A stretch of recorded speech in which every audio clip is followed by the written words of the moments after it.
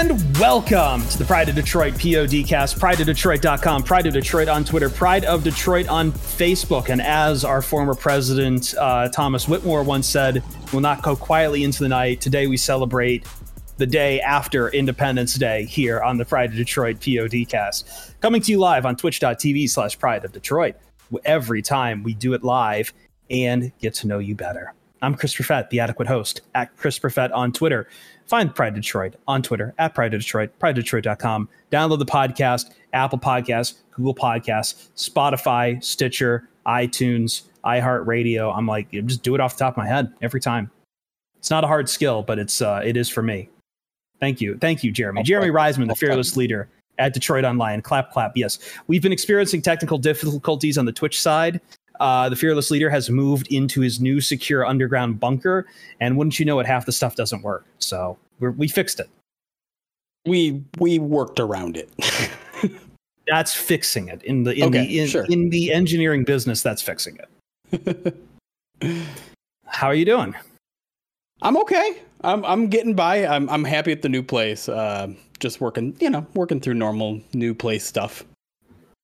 New place stuff. I see chat thinks you already moved to Area 51. Maybe. Or, I mean, I wouldn't know, because on twitch.tv/Pride of Detroit, all I see is your green is that you're at Ford Field, as always. I didn't even know you moved. Yeah, maybe this isn't a green screen anymore. Maybe I'm just sitting on the 50-yard line. That would be impressive, especially when we do these after games, which we're in the dog days of summer right now. But stick with us, because we have top 10 cornerback LISTCAST coming up, and some dread and questions and other dog day topics. But first, the third man, Ryan Matthews. Back is the motherfucking rock guy. At Ryan_POD. How's it going, Ryan? Well, it's going pretty well. I hope that if Jeremy's at the 50-yard line, he's getting the ludicrous treatment. Wow. This is a PG-13, excuse me. We can't really have that here. Sorry, Ryan. Is it even PG-13 if you have to be like 25 years older or more in order to get that reference? You can rent a car. You can rent a car now. Speaking of backseats of cars. Anyways, all right. Oh, okay. Perfect. Well, no, I think we're all kind of glowering here, because I had to wake up at like 5 a.m. and sleep through a bunch of fireworks. Jeremy's been on an anti-firework crusade for a hot minute now. I don't know how Ryan feels about fireworks, but they suck. Okay, good talk. This is a no fun PODcast. No fireworks. I like fireworks, just not when people are setting them off among 5 different apartment complexes, scaring the hell out of my poor cat Ruby and setting off car alarms. I feel like if you are an animal owner, you are definitely anti-firework. Last night, Goose was at my parents' house, and apparently their neighbors, my mom keeps on saying that they were lighting off M80s, because I think that's just like boomer talk for like very loud fireworks. Bang. Yeah. But she said like Goose was trying to like hide under the bed, and like I felt terrible for him. And she said that they were going until like 11:30, 12 o'clock. So It has to be really dark to like really appreciate it the most. Like it has to be against a pure dark background. Fireworks suck. They suck. End of discussion. It's to stop this podcast from going any more boomer than it absolutely needs to be. Let's start. We're just cleaning house here real quick. First off, I want to shout. We have to do a shout out. We don't get to do shout outs too often on the Pride of Detroit PODcast. But as you guys know, we are like Pitbull, Ryan. We are Mr. Worldwide. We upgraded from an area code to worldwide. We're no longer Mr. 313. We are Mr. Worldwide here on the Pride of Detroit PODcast, because a friend on Discord, SW14, was in Rome. He is one of many British Detroit Lions fans, apparently converted because of a random game between the Lions and the Atlanta Falcons in Wembley Stadium, which was like the first game they had that wasn't a ridiculous blowout, but was actually fun and exciting. To which, if you've joined us for the Lions because of that, all I have to say is I'm sorry. You're welcome. You're welcome, and I'm sorry. Welcome to the theater of pain. Yeah. But he was in, SW14 was in Rome, the Eternal City, because England is the UEFA Euro Championship right now. In Rome, he was hanging around, getting drinks, getting liquored up because it's English football. And he stumbled into a pub, a Scottish-style pub in Rome called the Highlander Pub. And in that pub, you can find it on my Twitter account at Chris Perfett, there is Lions gear all over the place. And apparently, from what I have been informed, the guys who run the bar like the Detroit Lions. So shout out to the Highlander Pub. We are international. You can't stop us. Dale. Screw America's team. We're Earth's team. We are. Yes, that is the goal. You know, the Cowboys can have America's team and they can have Hard Knocks, but we get to be we get to spread misery across the globe. That is cool, though. The Highlander Pub, if you are an American, the Highlander Pub in Rome, you're a Lions fan, go check them out. Tell them we sent you. I'm going to try to reach out to the guys who run that place here soon because, yeah, that's cool. Apparently, from what I've been told, like they had some Michigan people in and they just they put up all the Lions stuff. They've got posters up of Calvin Johnson, Matthew Stafford. There's a Lions logo at the bar itself. It's in full display. They have any pictures of Theo Riddick up there too? No, I don't think so. Javid Best, maybe. Just some guys that had great careers that were wasted and or cut short here in Detroit. Okay, well, I did mention Hard Knocks earlier, and to get this onto a more cheery topic, the Lions will not be on Hard Knocks. That's not a cheery topic. I wanted them on Hard Knocks. You want them on Hard Knocks? Yeah, more Dan Campbell. Don't you know that? But more pissing off Colin Cowherd because he said something silly and football is serious. Oh yeah. Did you? I mean, toilet paper today, man. He's not going to wipe anyone's ass. Would Urban Meyer say that while he's getting fined for OTAs? Yeah, I love Dan Campbell. You know, the meathead coach is not running the Oklahoma drill as Urban Meyer was. Is that really why that was fake. That was fake. Oh. That's apparently a joke from a Buffalo Bills beat writer that he always jokes about the Jaguars. That, I mean, if you're a beat writer and you have a check mark, last thing you should probably do is make up just completely believable fake stories. No, that was super plausible. Like hook, line, and sinker got me for sure. Yeah. Like Urban Meyer was just like giving Chris Jericho a laptop to beat another AEW wrestler. Like there's no way that I don't believe that. Maybe Urban that's Meyer what he got fined for. AEW? Yeah. See, but that would feel like that would be cool though. I don't want that. Maybe he brought that to practice. Just people were slamming each other in the head with laptops at OTAs. But you don't want to be on Hard Knocks, even knowing the curse of Hard Knocks, Jeremy. That if you go on Hard Knocks, you won't win the Super Bowl that year. You want that on the Lions this year? No, please don't let that happen to the Lions this year. I know. Who doesn't want more Jared Goff? Like Jared Goff on Hard Knocks was fun the first time. When it was the Rams at Hard Knocks. We can get an astronomy update from him. See if he's aware which way the sun sets. The sun technically doesn't set. No, we need more. We need more Jerry Jones. Apparently, we need more. Just that ghoul walking around talking about I want me some glory hole. Well, is there? Okay. Oh gosh. That's a real quote from him. Is there a team that you would have been even more just like over it if it wasn't the Cowboys? Like I'm not really interested in watching like Hard Knocks Cowboys. Like I'll watch it, but like I'm not going to be like excited to watch it each week. Like I don't think that there's a less interesting team for them to do Hard Knocks with. Maybe the Patriots. Sure. I mean, not like you get much out of the Patriots to begin with, but the post Tom Brady Patriots with Belichick just clamping down on everything. Like, who among the players would even be the star? Stephen Gilmore?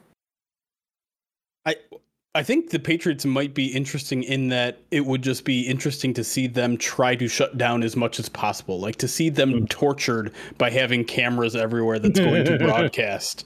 This is my nightmare. Right.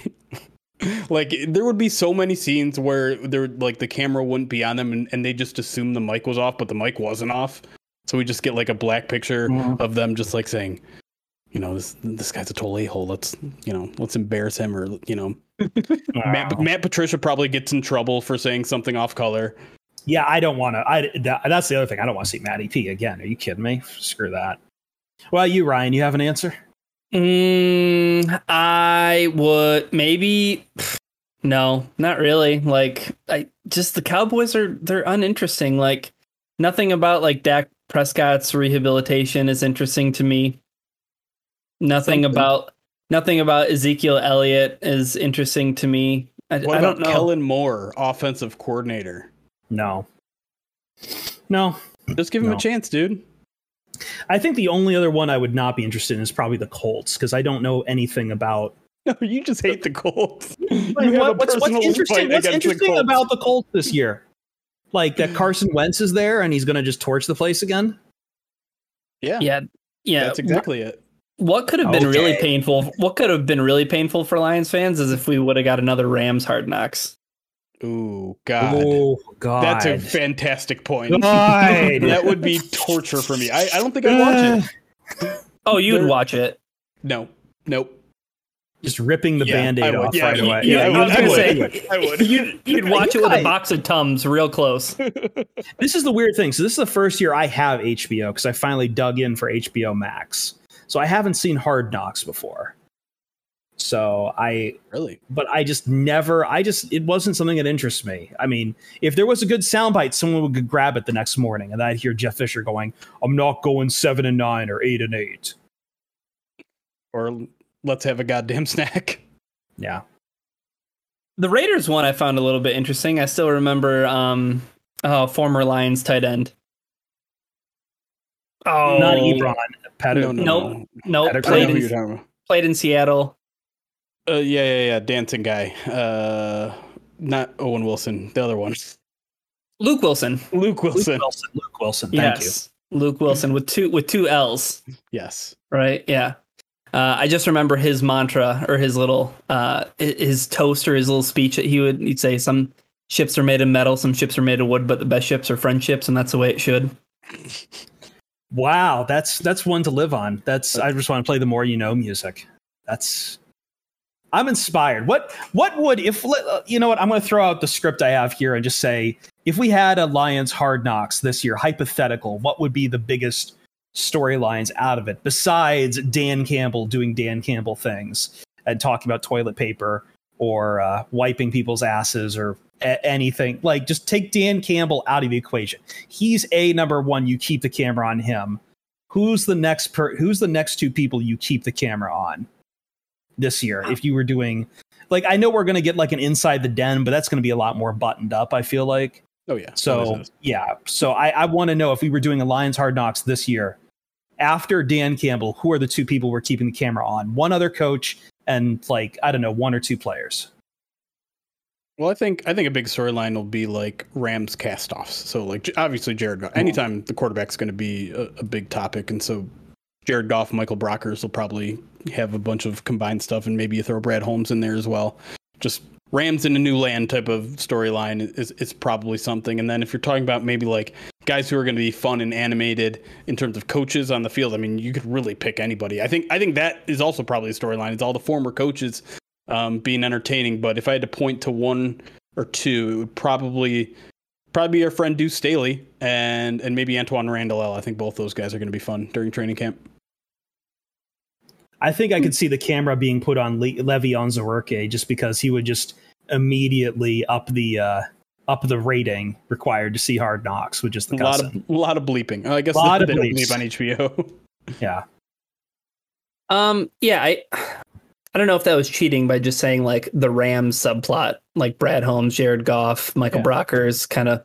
I'm definitely cheating. No, that's fine. I think what I would be really intrigued in seeing is like the Okora brothers. with, Romeo getting the contract that he got, Julian trying to, kind of rehab and bounce back from kind of a lost rookie season, and just their relationship and their dynamic, especially because of, Romeo's background in terms of being, somebody who kind of benefited the most from training camp in terms of, coming here to Detroit and finding a spot a couple of seasons ago. So the Okwara brothers would be a really interesting one. And I would hope that they I would just be really intrigued by, obviously we haven't set the running back room, like Jamal Williams, that's got to be number one with a bullet, right? Like he's going to be a star. He'd definitely make a name for himself if that hopefully, I mean, he still does with whatever the Lions push out, and maybe a clip or two of that gets viral. But yeah, Jamal Williams would be amazing. And I would hope they'd follow him. It's all guys that we have interviewed already. It's almost like we are the original and everyone is trying to copy something here. I'm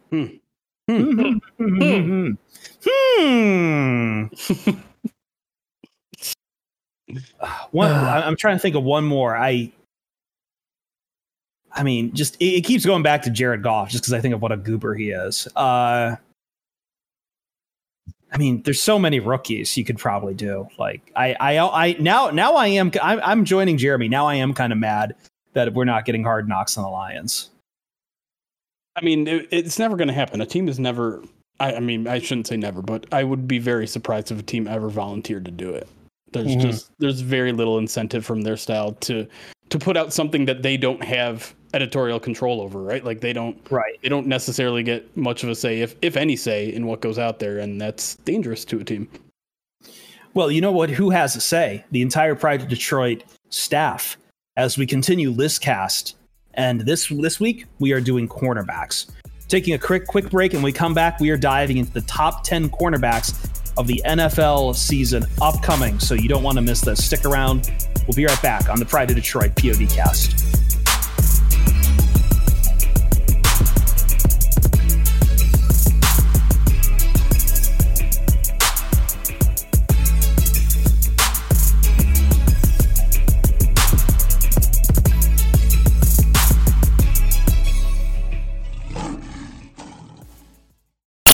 Boom, LISTCAST time. Welcome back to the Pride of Detroit PODcast. It's time to LISTCAST. We LISTCAST. LISTCAST. It can be a verb, a noun, adverb, adjective, all those things. I just use it there, and you can't tell me otherwise.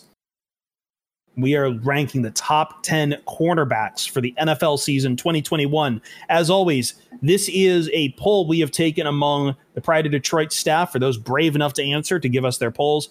They have been combined, juiced together, blended. We are looking for top players at this point in their career for this one upcoming season. These selections are made independent of scheme, current weapons, coaching, etc. And we have our top 10 together. Jeremy, this one was a really rough one because I feel like the cornerback position, this is probably the same last year too, but it's been in flux for a little bit because all the big names I feel like are gone. Darius Slay, we're not considering top 10 anymore. Richard Sherman, way off here. There's a couple of names you'll find familiar, but this is a position in flux, and I can absolutely see it by just how many guys. We had 20 players receiving votes. 20. That's the most we've had on any LISTCAST so far. Yeah, probably in history, to be honest. And it's tough because cornerback's such a wavering position in that, like, you're going to get beat. Like there's no perfect corner out there. And sometimes you're just going to have a down year, and it's up to us to kind of sift through that and be like, okay, which player had a down year? Which player is on a downward swing? Which player is done? Which player has hit that wall? And, I think there's a lot of consensus among the top 3 or 4 or so. But once you get down there, there's a lot of guys. There's a couple of guys that, I mean, one guy that, was I think our consensus number 1 pick last year, and a lot of people didn't even have him on his list this year after a rough season. So we're going to see a lot of kind of big names either not on the list like you mentioned, or maybe lower on the list than they were last year, just because it's that position that you're not going to see. What makes you a good cornerback is consistency, but it's elusive. It's very, very elusive. So you have I think a lot of the guys on our list are guys that had one really good season last year. whether they'll be on our list next year is really a big question because that consistency is really, really tough at the position. And then you have different aspects to the position too, right? Like how highly are you, putting an emphasis or an onus on players playing nickel corner, playing in the slot? How many, are you? That was something that I found to be difficult in my list when I was putting together my top 10 is like, obviously the outside corners are the big money makers. Those are the high profile guys. Those are playing cornerback is probably the most difficult position in football, I think, because as Jeremy mentioned, like you're going to get beat. It's just about like mitigating those bad plays and like trying to be as good as you can on each play. And there's a lot of different elements to being a really good cornerback. And I think that, with the talk that we had about running backs, where it's like, receiving backs or true running backs. Well, like with cornerbacks, it's like not only just like, slot or outside, but it's like, how about guys who are really good in the run game? How about guys who play primarily zone coverage? How about, because that was the talk about Richard Sherman for so long, is it was like he plays zone coverage. He's not like a man-to-man defender like, Stephon Gilmore, or another guy who's kind of fallen off of our list is like Patrick Peterson, for instance, who is also somebody who is eternally 29 years old. But I think that when putting together my list, those were some of the difficulties that I had in terms of, placing guys is like, okay, but like this guy plays outside corner. Where does the slot corner fit in and things like that? It's funny you mentioned Patrick Peterson, one of the guys not receiving votes. Darius Slay not receiving votes at all. Richard Sherman obviously not receiving votes, even though I think he's had a bit of a resurgence with his late career. He's been doing all right there. But yeah, it's rough to do this. But are there any names you guys want to hit on before we do the top 10? Because as I said, I have almost as many names outside the top 10 that have received votes. Is there anything we can even harp on? I mean, I'm not going to harp too much on this guy, but I think he was either number 1 or number 2 a couple of years ago. Marshawn Lattimore is a guy that I had number 10 on my list. He did not make this our list. He was 11th, thanks to, I think it was Eric who had him 5th or so. Yeah, he's a guy who's certainly fallen off a little bit, but he's had at least 10 passes defended in all 4 years of his career over there at the Saints, and nothing is going to compare to that rookie season in which he had 5 interceptions and really was one of the best defensive players in the league his rookie season. But I don't know. I still think he has it in him. He's obviously still very young. He does have a suspension looming, so I didn't really factor that in necessarily. I'm just kind of talking about his talent. But I was a little surprised to not. I mean, only me and Eric voted for him, so I was a little surprised that the other 5, 6, 7 other guys we do have didn't have him on the list. We do have a rookie receiving votes thanks to Ryan with J.C. Horn. Yeah, dude, J.C. Horn's going to be good. He's going to be really good. Like, I think that he's going to be a name that's going to be on everybody's list next year. Rookie of the year, maybe, on your list? Yeah, for sure. Did you have Jeff Okudah on your list last year? I don't think so. Okay. But this is one of the interesting things about this list and LISTCAST in itself. We always talk about how it's important to show consistency, especially with the cornerback position. But it's also important to note that like it's not always an upward trajectory. But Lattimore's PFF grade has fallen every single year since he was a rookie. Went from 86.1 to 77.5 to 65.6. And last year, 59.1 when he allowed 7 touchdowns while he was in coverage. And that was the second most of any cornerback in the NFL. So, like, you're really, like, the talent's there. He's obviously proven that he's been really good in the past. But it's like, was that flash in the pan? Was that the victim of being in the right circumstances with the rest of that defense? And that's something, obviously, with LISTCAST that we try to sort out, is getting guys who are independent of the rest of their defense. That brings us then to number 10 on our list. And you mentioned PFF, and this guy had very high marks for PFF. But as Jeremy pointed out, positional, just different for positional. And number 10 on our list is Bryce Callahan. Yeah, of the Denver Broncos, our highest rated slot corner here. I had him pretty high. I think my Jeremy, we can talk about this. Like, my rationale on that is, if we're going to give a lot of credit to slot receivers, which is becoming a big a bigger part of NFL offenses, we do need to, worry about who's going to be your slot nickel corner. No, I mean, it's why the Lions, invested so much in the position during the Matt Patricia era, is they knew it was important. Unfortunately, they couldn't get good production out of Justin Coleman, but it's becoming an extremely important position. I still think, that the money is to be made on the outside, because that's where the biggest threats in the NFL are, the money makers in terms of wide receivers are. Bryce Callahan, I mean, had himself a year, and I think the reason he's down this far is because this is a bit of an anomaly for him. I mean, he's an undrafted guy who spent 4 years with the Bears and didn't really make a name for himself there. So he suddenly comes to Denver and is fantastic. He's third in PFF grade, 84.1, first in passer rating allowed in the NFL at 46.9 by a huge margin, 2 interceptions.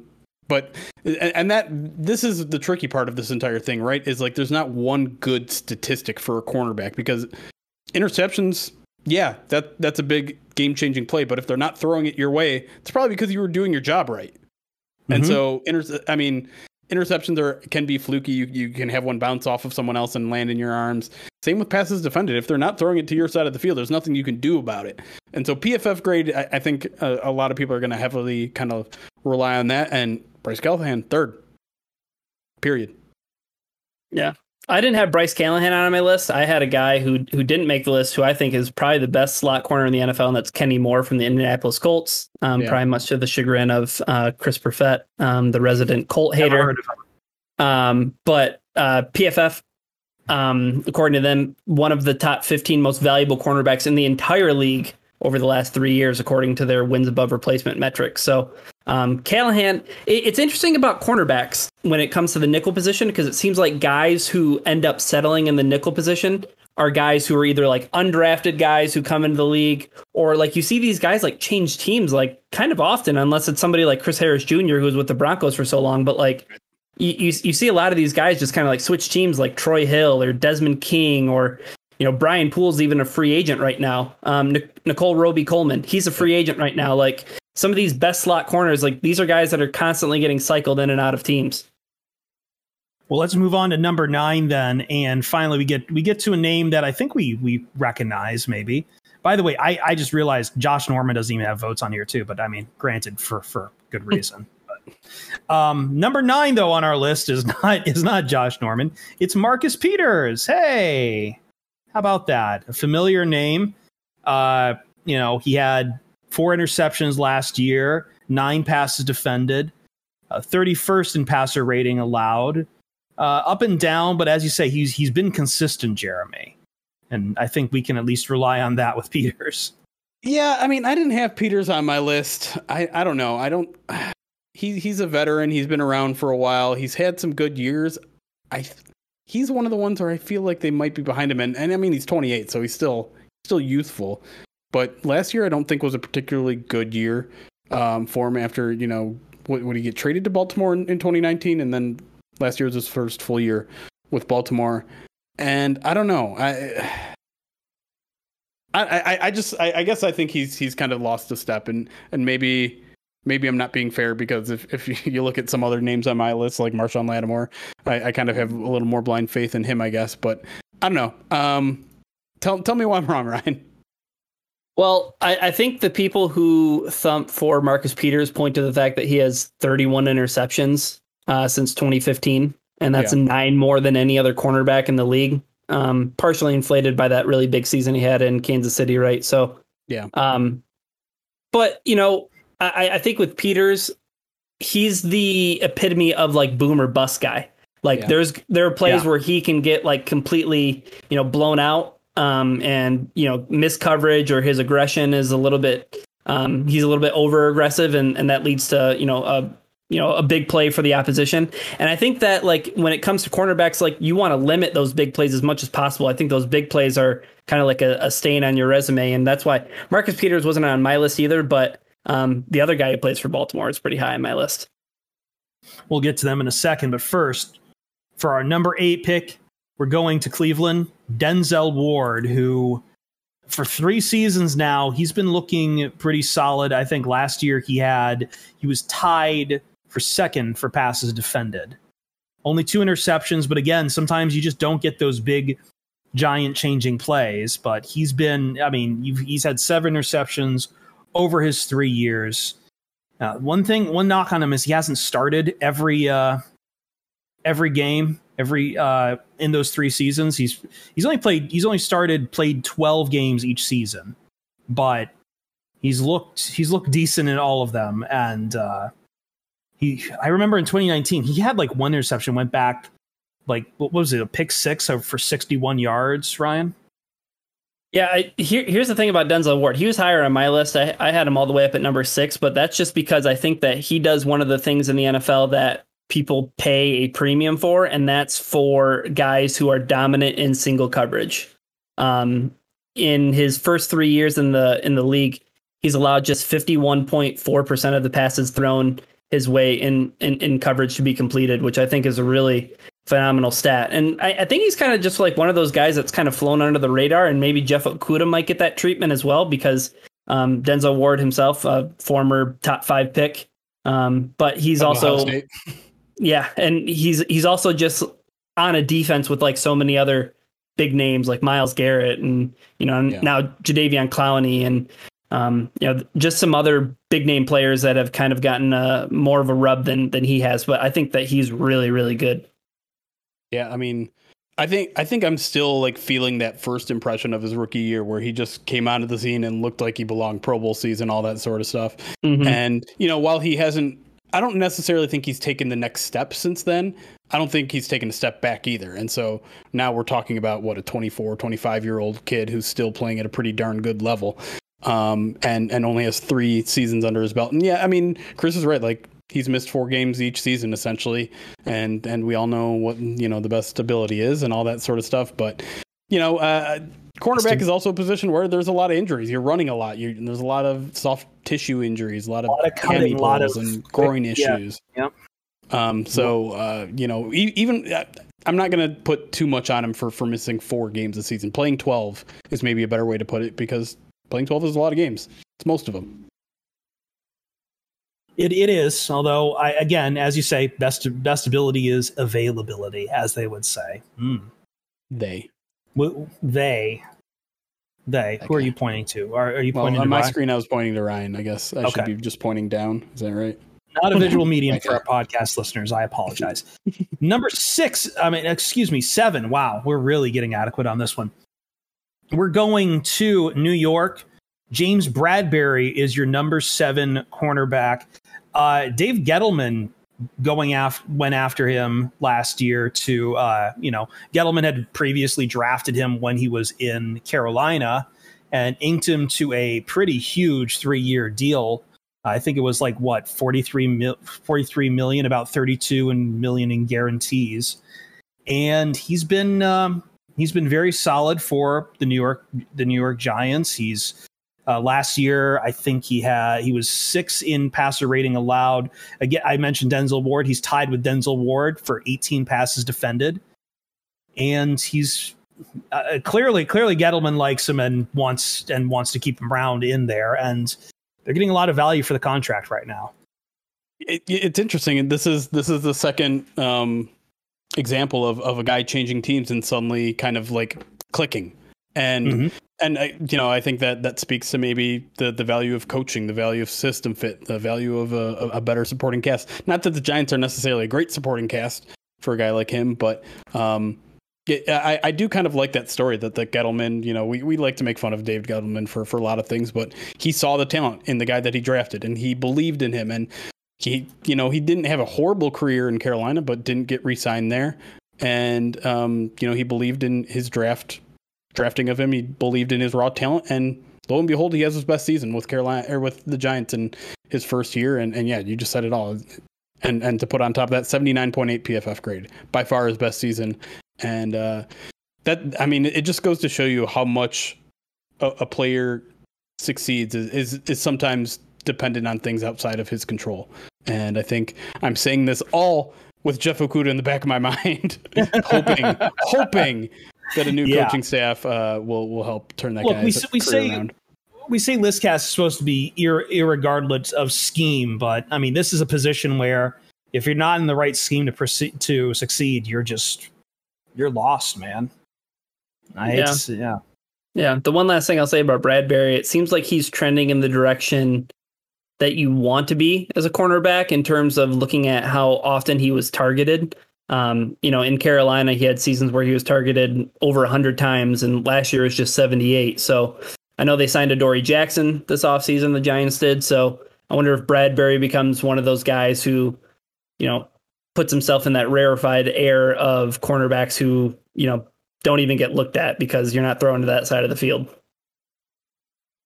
Possible. Yeah, very possible.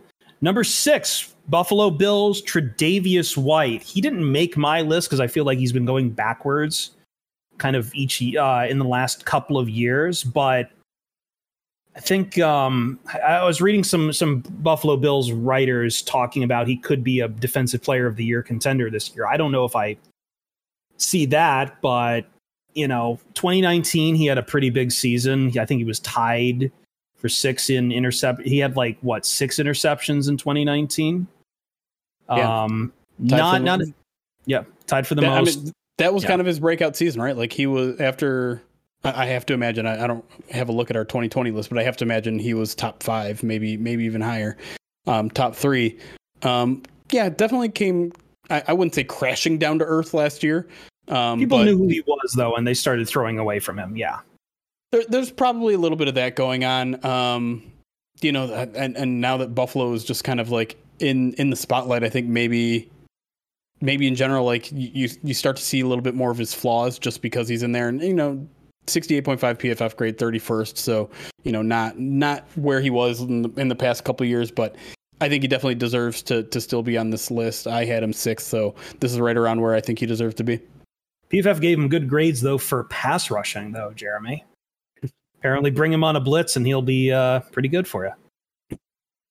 Well, so Tre'Davious White was the one guy who I was wondering about where I put him on my list because he's one of the better zone coverage cornerbacks in the league. Yeah. So he has that kind of built into his into the scheme is his ability to be a blitzer and do things like that. But one of the stats that really stood out to me was 17.1% of the targets into his coverage have resulted in either a pass breakup or an interception over his career.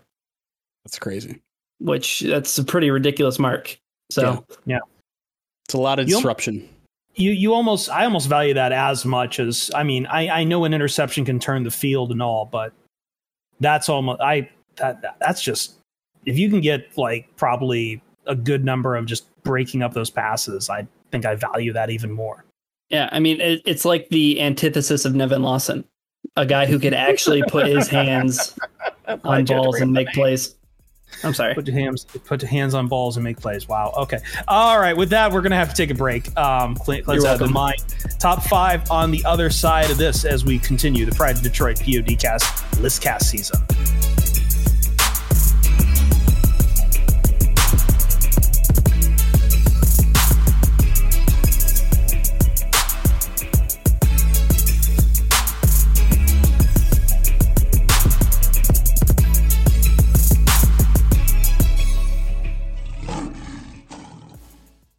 Welcome back to the Pride of Detroit PODcast, LISTCAST Part 2. As we continue our cornerbacks LISTCAST, we have put Bryce Callahan, Marcus Peters, Denzel Ward, James Bradbury, Tre'Davious White on our list so far. And let's just go right ahead to number 5 with a familiar name, with an old faithful name. We're going to go with Stephon Gilmore. Wow, I can talk. Yeah, this was an interesting one because he was all over the place in terms of where people put him. Someone had him as high as 2. Someone right below me on the Twitch stream did not have him on his list at all. Did not have a good year last year. I think we can all probably agree with that, but was, I think, number 1 on our list last year. A guy who has plenty of years under him. And I think Ryan's case is going to be that, the dude's 32 now, 30, 31, about to be 31. Maybe has passed over that golden age of his play and is on the downward swing. He'll be 31.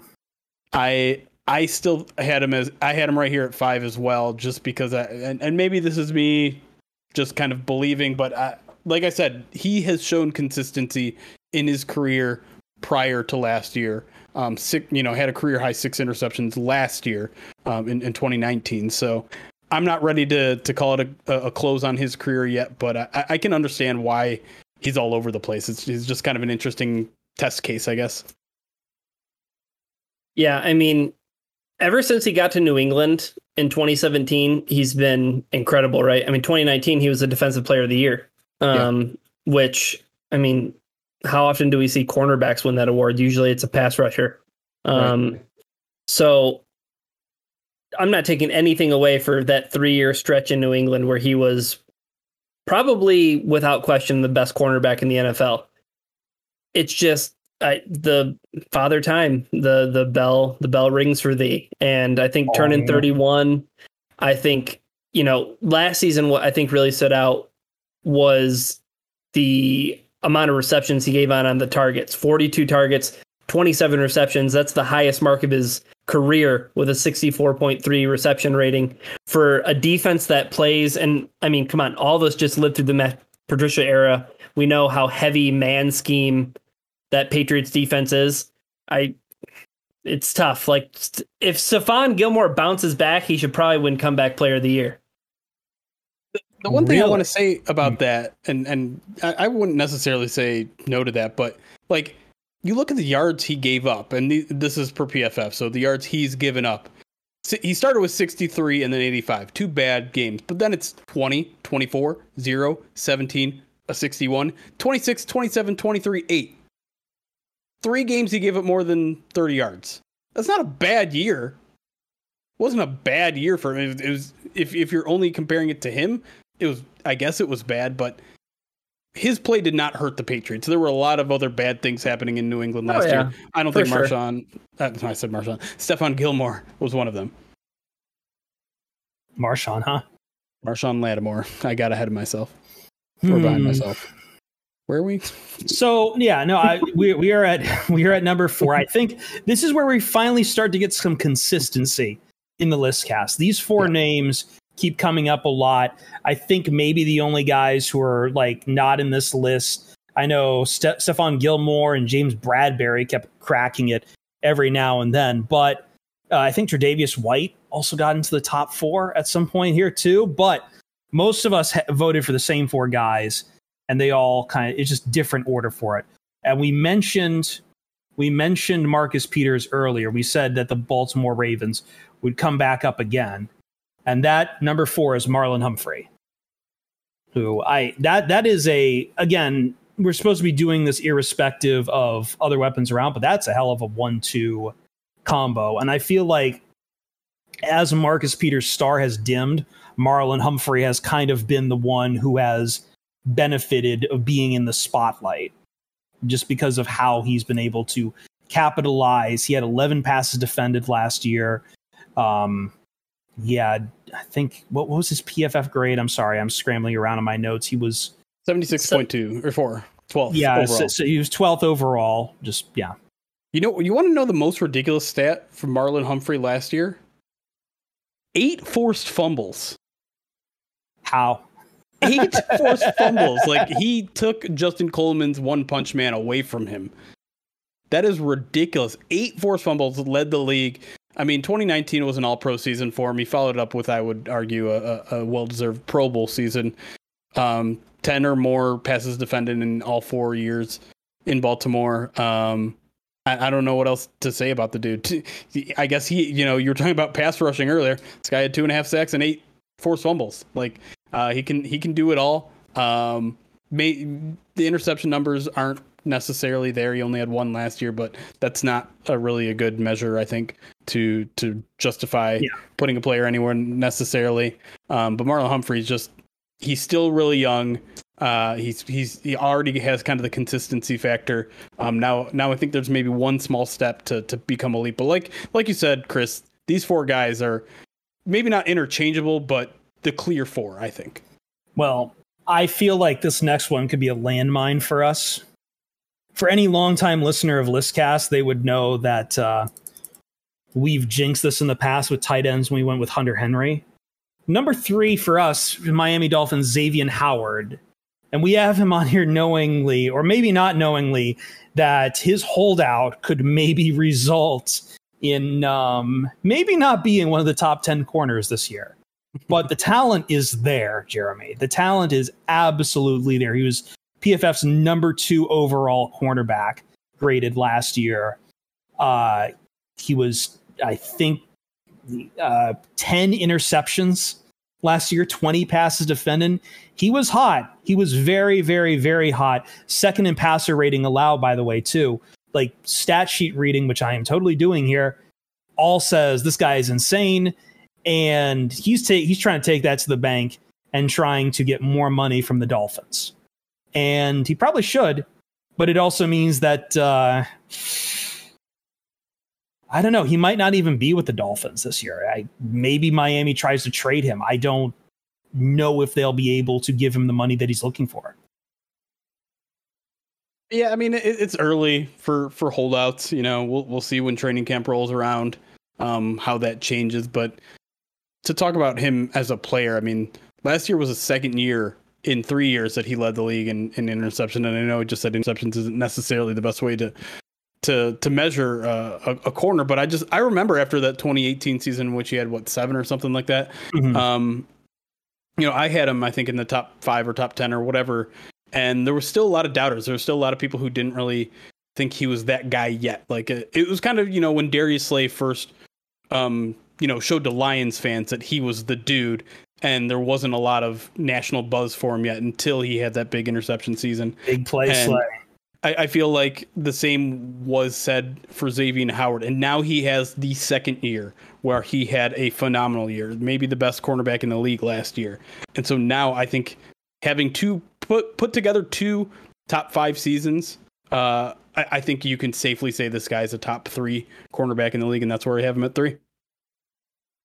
Yeah, it's tough with the Dolphins because they opened up the piggy bank for Byron Jones in free agency a couple of years ago. So, you know, paying for Xavier Howard is going to be expensive, but I think that you can make the case that it would be well worth it. I mean, the guy was targeted 90 times last year, only gave up 47 receptions for a 52.2 reception percentage rate, which, you know, it's going to be tough to find anybody in the NFL who's like that. And, you know, you already mentioned the 10 picks. 10 pass breakups. I mean, really good. The one thing, because I didn't get to say anything about Marlon Humphrey. Real quick, I'm sorry. I completely. I'm sorry. No, it's fine. It's fine. This is Ryan Erasure. I get it. But Marlon Humphrey. The thing that I had him actually number 3 on my list ahead of Xavier Howard, because my favorite Marlon Humphrey stat is how that guy plays on the outside and he plays in the slot. And that versatility is just nuts because it wasn't only last season, but like the past 2 seasons, these are his snap count splits. Last year, 554 snaps in the slot, 420 outside. The year before that, 566 in the slot, 380 on the outside. I mean, just that kind of being able to be pulled all over the place in, you know, a Baltimore defense that plays man. Like you're playing slot, you're playing on the outside, you're probably moving around and you're just putting Marlon Humphrey on their best guy, regardless. Yeah. And that dude wears number 44. You don't see a lot of good cornerbacks wearing numbers in the 40s. Like that's impressive. But you see a lot of weird ones. Yeah. With the single digits. Yeah. Yep. Just bringing it back to Xavier Howard, trying to figure out who replaces him right now is I'm just reading some stuff from the Dolphins, from like Dolphins blogs, and like who replaces him, and it's not fun.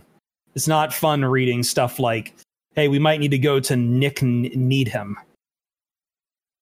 We need to go to Jason McCourty. Sounds like they need him. I think Howard's holdout is probably going to work. I think he'll get his money. Like, I know the Dolphins, as you said, the Byron Jones money was blown out right there. But, I mean, Dolphins are in a good place right now. You really want to ruin it by not having your best corner? Yes, in league. Yeah. Well, I see we've got the votes in on who's number 1 and number 2. Number 2, and I feel like I have to keep bringing this up because we are ostensibly a Lions podcast, and I hate how much the Green Bay Packers keep showing up here. Number 2 is Jair Alexander. Yeah. And, yeah. This also feels like kind of a long time coming guy who's finally getting some of the respect he deserves, because I he's a guy that I feel like has been tormenting the Lions for a few years. We've heard some Lions players talk very, very highly of him. And I know this is only his 3rd season and he finally made the Pro Bowl last year, but I feel like his level of play hasn't, like, I don't feel like even necessarily last year was necessarily his best year. The year before it, he had 17 pass breakups. He had 13 last year. If you want to dig into the stats, he was PFF's number 1 corner with a 90.7 grade. Pass rating allowed was 90.1 in coverage. Yeah.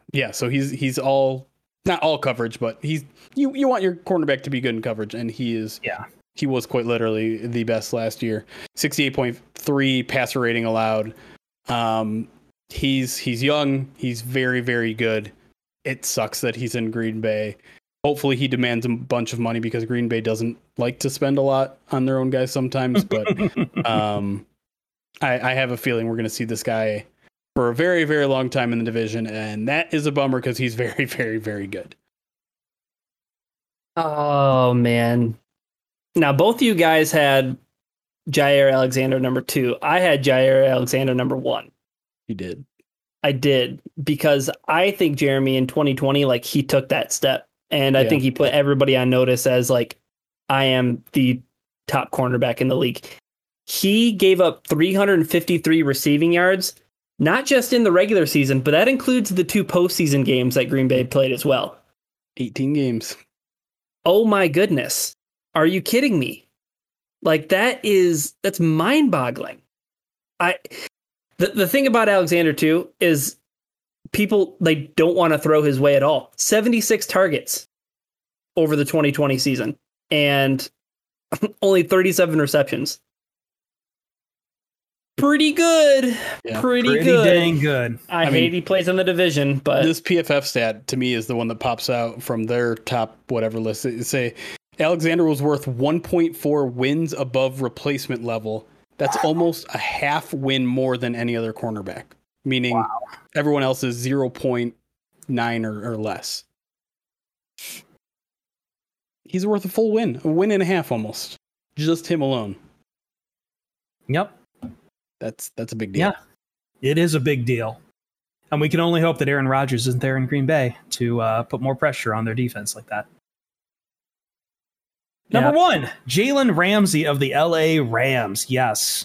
The man is now in LA. He played his first full season with the Rams last year for 15 games.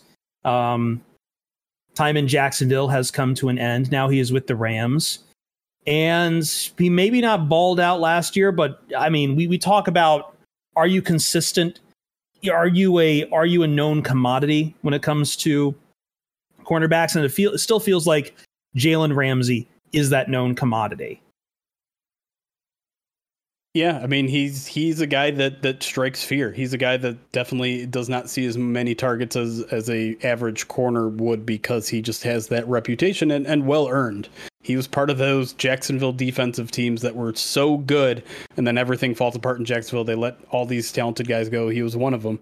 I think there are questions whether he'll be as good this year as in previous years. Like you said, his last year with the Rams wasn't his best year, and now new defensive coordinator, losing a couple other guys in that secondary, losing a couple guys on the defensive line. The Rams defense is going to look a lot different this year, but he's still young. He's still extremely talented. You know, he's only 26, about to be 27 in the middle of the year. So, dude has proven it time and time again. I think he's a guy that they might have to rely on more this year than they have in previous years. He's going to have to step up more because he doesn't have as good of a supporting cast. But I'm not counting him out. I think he's still the best corner in the league, and I don't know how you can make an argument against it, to be honest. Yeah, he's really good. I think if it wasn't for Jair Alexander, then he would be the number 1 cornerback in the league.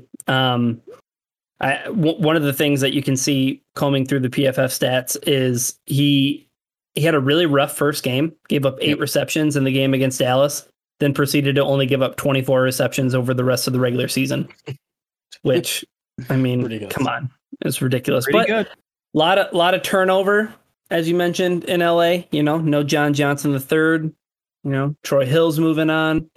There's Michael a reason Brockers. Maybe there's a reason why Jalen Ramsey wanted Corn Elder to come hang out in Los Angeles with him. Maybe wanted a nice slot corner to be playing next to. But yeah, he is one of those guys who he's an island player. But you know what? I think the term island has kind of been overused because Darrelle Revis was something completely different. Like Revis Island was a legitimate place of terror for I just opposing feel like wide receivers. Yeah, I just feel like, as I said at the start, it feels like a different era for us talking about corners. There's there's some really good ones out there, but we're not talking about corners like we were talking about with Darrelle Revis or Richard Sherman or those kind of years where we had just these heated debates of who the best corner was. It just feels like the talent's kind of, it's there, but it's also, as you say, it's a rough position. It's probably the hardest position to play, and you get burned a lot. And there's just not as many guys you can look at and say, you can point to and say, that guy, you just can't throw his way, because he will break it up and then he'll scream at Aaron Andrews, "Don't you ever talk about me." Yeah. And it seems like the interesting thing about it is it seems like every year there's a clear one, or maybe clear two.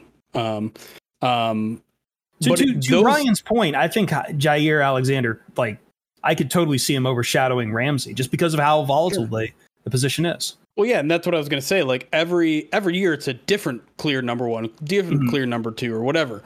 Because last year it was Stephon Gilmore. There was no question about it, and before that, I don't quite remember who exactly it was, but it was someone else, and maybe it was Marshawn Lattimore that year. It just feels like every year one corner comes out and has a really, really good year, and then either takes a half step back, or someone else really, really big takes a big step. And so what I'm trying to say is that I can't wait for 2022 LISTCAST and Jeff Okudah being our number one corner. Stop it. That, folks, is what we call copium. That's called copium. And with that is our top 10 cornerback LISTCAST. Struggling to the finish line to figure this one out just because it is such a wild position. Number 10, Bryce Callahan. Yes, we put a slot corner on our top 10. I believe if slot receiver is a important role in today's modern NFL, we've got to give some credit to the best slot corners who can fight them. Number 9, Marcus Peters. Number 8, Denzel Ward. I'm not doing the voice. Number 7, James Bradbury. Number 6, Tre'Davious White. Number 5, Stephon Gilmore. Number 4, Marlon Humphrey. I keep wanting to make it Humphreys. I don't know why. Number 3, Xavier Howard. Number 2, Jair Alexander. And number 1, Jalen Ramsey. Real quick, Jeremy, who has the best name in the top 10? Xavier Howard. Better than Tre'Davious White? Yeah. That's a spicy take. I like X. I like X names. There needs to be more X names. You almost said something else, didn't you? You almost said. I don't know. No. I'm just upset. Like I don't know what any team these guys play for, because you didn't mention them in your list. I'm sorry. It's okay. With that, we are out on the Pride of Detroit PODcast. As always, thank you for all your support. You guys are awesome. We'll see you Starside.